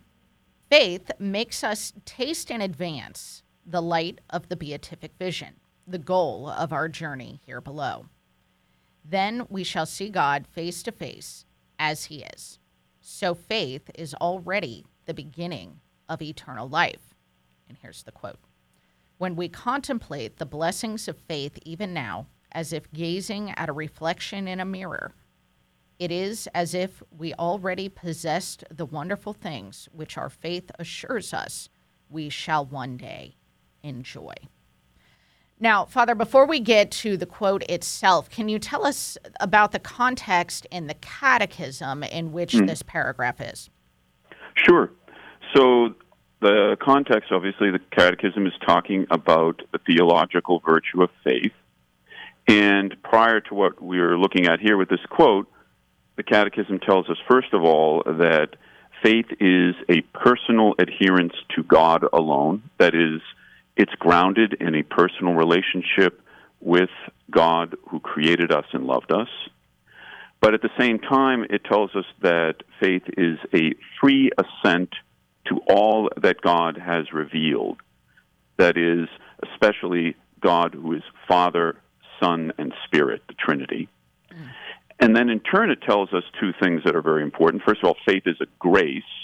That is, as a theological virtue, it's not like other virtues where we can kind of exercise them through human experience, like courage or patience, but rather it's an infused gift that is given to us by God.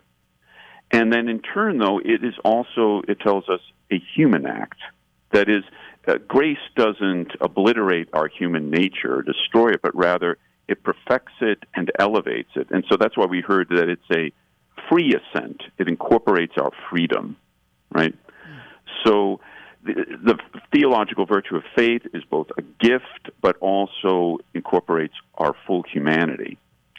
And then, as you were just reading in that paragraph there, the gift of faith, really, it's the beginning of eternal life. It says it grounds us and gives us a foretaste of the future gifts that we are to receive from God, right? So these are some wonderful, wonderful things about, we could say so much more here, but this takes us to Basil the Great, of course, his quote there. And Basil was, as you said, a doctor of the church, one of the great bishops and leaders during the whole controversy surrounding Arius, lived from 330 to 379. But the quote comes from a work called On the Holy Spirit. And in this work, Basil and his brother, Gregor of Nyssa, and his good friend, Gregor of Nazianzus, were involved in defending the divinity of the Holy Spirit, right? There was actually a debate going on in this period about that. And so he wants to show in the work that we know the Holy Spirit is God, is divine, by what the Holy Spirit gives us, right? So you just read that quote where we hear, in the context, again, is the Holy Spirit, that through the Holy Spirit, we receive that gift of faith that already assures us of the great gifts that we come to know and assent to in the promises of our Lord and Savior, Jesus Christ. So some beautiful things that he's saying here. So I'll read another part of that expands on it, and this gets really exciting. He says, through the Holy Spirit comes our restoration to paradise, our ascension into the kingdom of heaven, our return to the adoption of sons, our liberty to call God our Father, our being made partakers of the grace of Christ, our being called children of light, our sharing in eternal glory, and in a word, our being brought into the state of all fullness of blessing. Wow. Now, yeah. All that through the Holy Spirit, huh? Yeah, that's the great deal, yes. It's like, and the thing is, we receive that gift of faith, I mean, all these things have been promised to us, but as we hear, it's a free assent to all that God has revealed. I mean, this is what has been revealed to us by Christ, but through the Holy Spirit in this gift of faith, we taste it even now. I mean, we share in it even now, and we are directed to the fullness in the future. I mean, if that doesn't get us out of bed in the morning, I don't know what will. Yeah, really, for real, Father. Man, that's incredible. Can you talk about the role of, I mean, we hear about the idea of the church being the kingdom here on earth. What is the role of the Holy Spirit in all of that? Sure. Well, it's interesting because I think, remember when we were back talking about the Our Father, some fathers of the church actually identify the kingdom with the Holy Spirit and the coming of the Holy Spirit. So these gifts that are brought. So on the one hand, we know that the kingdom begins, and really emerges with the coming of Christ and unfolds in the Holy Spirit. So it's a reality that we are experiencing even now in the salvation that has been won for us in Christ, and it is being gifted to us even now through the Holy Spirit. I mean, every time we celebrate the Mass or any of the sacraments, the continuing emergence of the kingdom. But on the other hand, as we hear here, the kingdom is not yet also, right? I mean, even though we're experiencing it now, the kingdom is to come. And so we await the fullness of the kingdom in the resurrection and that full union with God. But the wonderful thing about the gift of faith and through the Holy Spirit, we are living the reality of that kingdom that has been won for us in Christ now, but at the same time we are directed toward things that have not yet been fully seen. That is the fullness of the resurrection that has been promised to us and brought to us in our Lord. You keep talking about the gift of faith. Can you speak about the role of the Holy Spirit when it comes to us having faith in the first place? Because this is not, I mean, it's almost like, I don't know if paradoxical is the right word that I'm looking for here, but the fact that we have faith is the work of God, that we can't have faith without God in the first place. Does that make sense? Right. No, absolutely. And as I was saying earlier, of course, faith is one of the theological virtues, faith, hope, and charity, love. And these are virtues that one cannot simply grow in by kind of daily experience. They are infused, they are gifted to us. But especially these are the virtues that form that personal adherence to God alone, right, that we heard earlier, and actually bring us into that life and the body of Christ. And so it's something that we simply can't generate, right, on our own. We have to receive them through the Holy Spirit. But at the same time, as I said earlier, they draw in the fullness of our humanity. I mean, they perfect us as human beings. I mean, those with faith, if we look toward the saints, as we are, especially these days, right? Yes. When we look to the saints, we see what faith does in transforming a person, right? That gift. It's not something that, like, I just believe that I have willpower, right? But what we see in the saints is that infusion of grace in the Holy Spirit that makes them the true gifts and personalities that they are. We've been talking to Father John Gavin. You can find his book, Mysteries of the Lord's Prayer, linked at sunrisemorningshow.com. Really loving this series on the Church Fathers and the Catechism, getting a deeper understanding of the Catechism through the wisdom of the Fathers of the Church, and have really been enjoying your comments on this, Father. Thank you so much. Thank you for having me. God bless. You too, Father. Thanks. You're listening to the Best of the Sunrise Morning Show. We'll be right back. Support for the Sunrise Morning Show is from Visiting Angels. Visiting Angels provides experienced, compassionate care to millions of aging adults nationwide by keeping them safe and healthy in the comfort of their own home. Whether it's a short break for caregivers or for long-term assistance, Visiting Angels provides hygiene, meals, light housework, companionship, and more. and services are available up to 24 hours per day. Visiting Angels, online at visitingangels.com. That's visitingangels.com.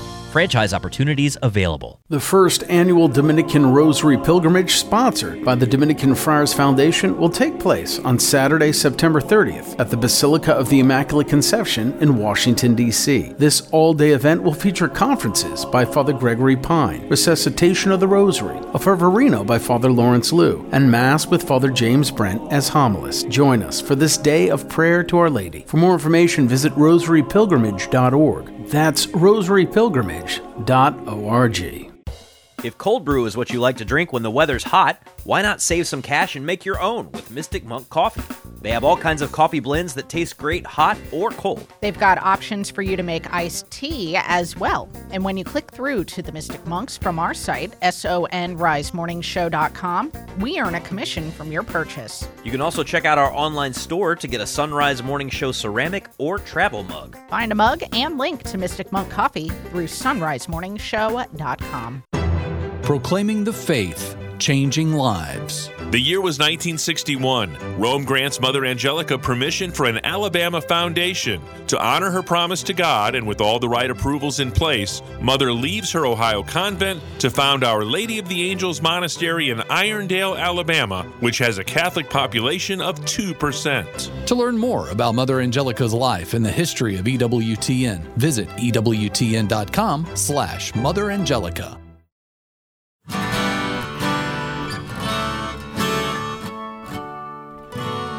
The Sunrise Morning Show continues. I'm Matt Swaim, joined now by Father Jonathan Duncan. He's a priest of the Diocese of Charleston, here to look ahead to the readings for the 20th Sunday in Ordinary Time this weekend. Father Duncan, good morning. Morning, Matt. How are you doing?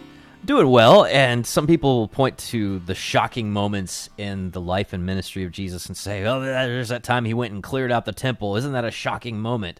Or, the time that he really argued hard with the Pharisees, that's shocking moments. To me, I think that this has got to be in the top three. The shocking exchange that Jesus has with a Canaanite woman in Matthew chapter 15.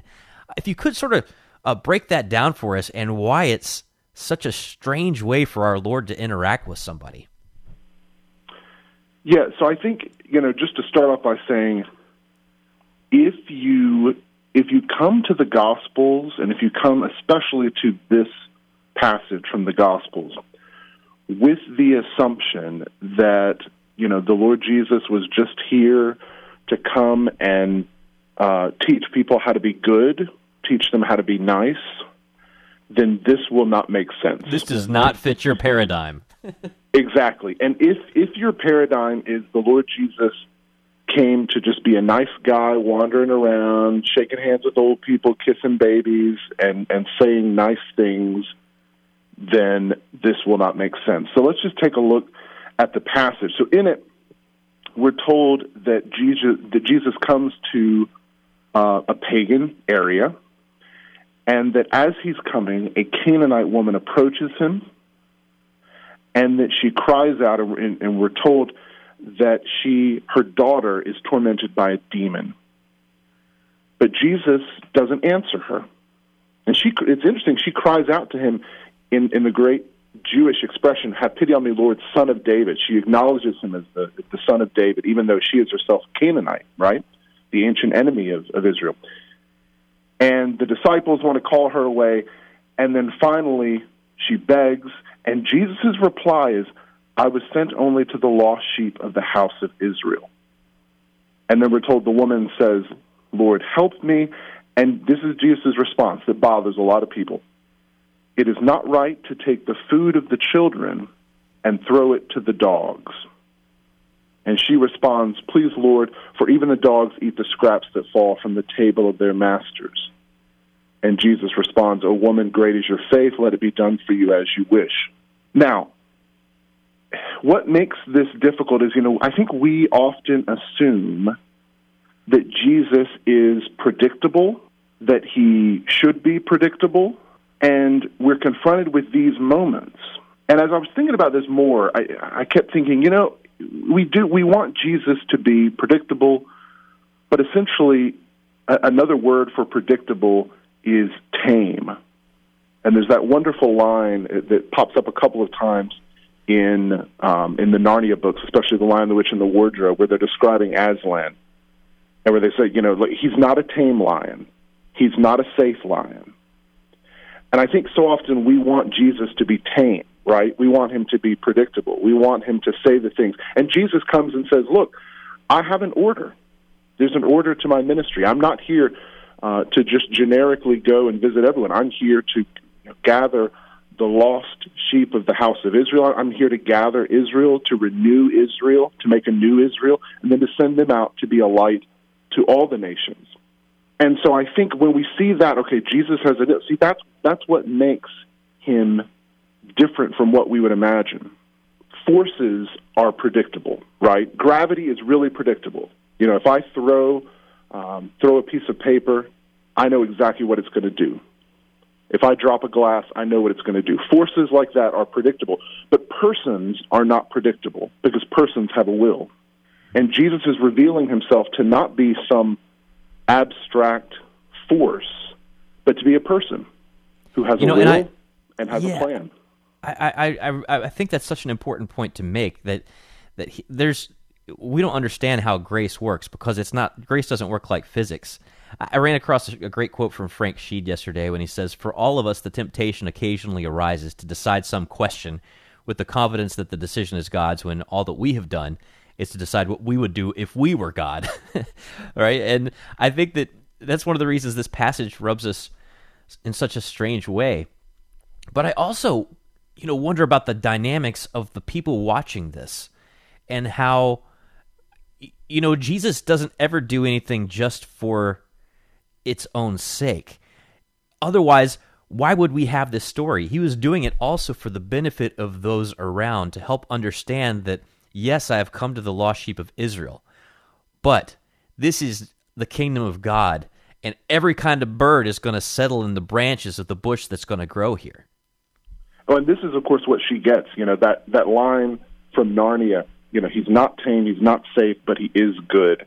That's what the woman gets, because she gets, that's essentially her response to him is, look, I get that I don't have a place at the table, but I know that there's enough on your table, that your table is going to be so overflowing that even I, who can't dare to come and presume to sit at that table, there's going to be enough for me, because your table is going to be so overflowing. That's what she gets. He's not tame, but he is good. And she understands that, and she's able to go and essentially ask for this, not based on her goodness, but based on his. And I think when we realize that, and as you said, the whole theme of grace here, that she couldn't simply come forward and demand things, and that none of us can come forward and demand things. She could have walked away and said, how dare he call me a dog? But she realizes that this man is good, and that ultimately she can't demand anything of him, but she's going to rely not on her goodness, but on his. And I think this is a helpful scene, though, for all of us who may struggle with those moments when Christ isn't tame or isn't predictable like we might expect, and when his church and when his teachings aren't. This is a helpful moment, because the question I would put to people is, I have kids, you probably mentioned this before, I'm a former Anglican priest, but, my kids never do anything predictable. Why would I expect, if God came in the flesh, that he would be predictable, that he would do things according to the way I think he should? And the Gospels bear that out time and time again in so many ways. But I also like this passage because I, too, am a Gentile dog, and to know that there's enough food on that table to fall off for me in the kingdom of God is a pretty great consolation, too. So, Father Jonathan Duncan from Greenville, South Carolina, always appreciate checking in with you. Have a great day. We'll talk to you again soon. Thanks, Matt. Take care. That'll do it for this special edition of the Sunrise Morning Show. Thank you for listening. If you'd like to connect with us, go to sunrisemorningshow.com. You can connect with us through Facebook and Twitter that way. You can also connect with us on SoundCloud and access our podcasts. For Anna Mitchell and Paul Lockman, I'm Matt Swaim. May God bless you and keep you and grant you his peace.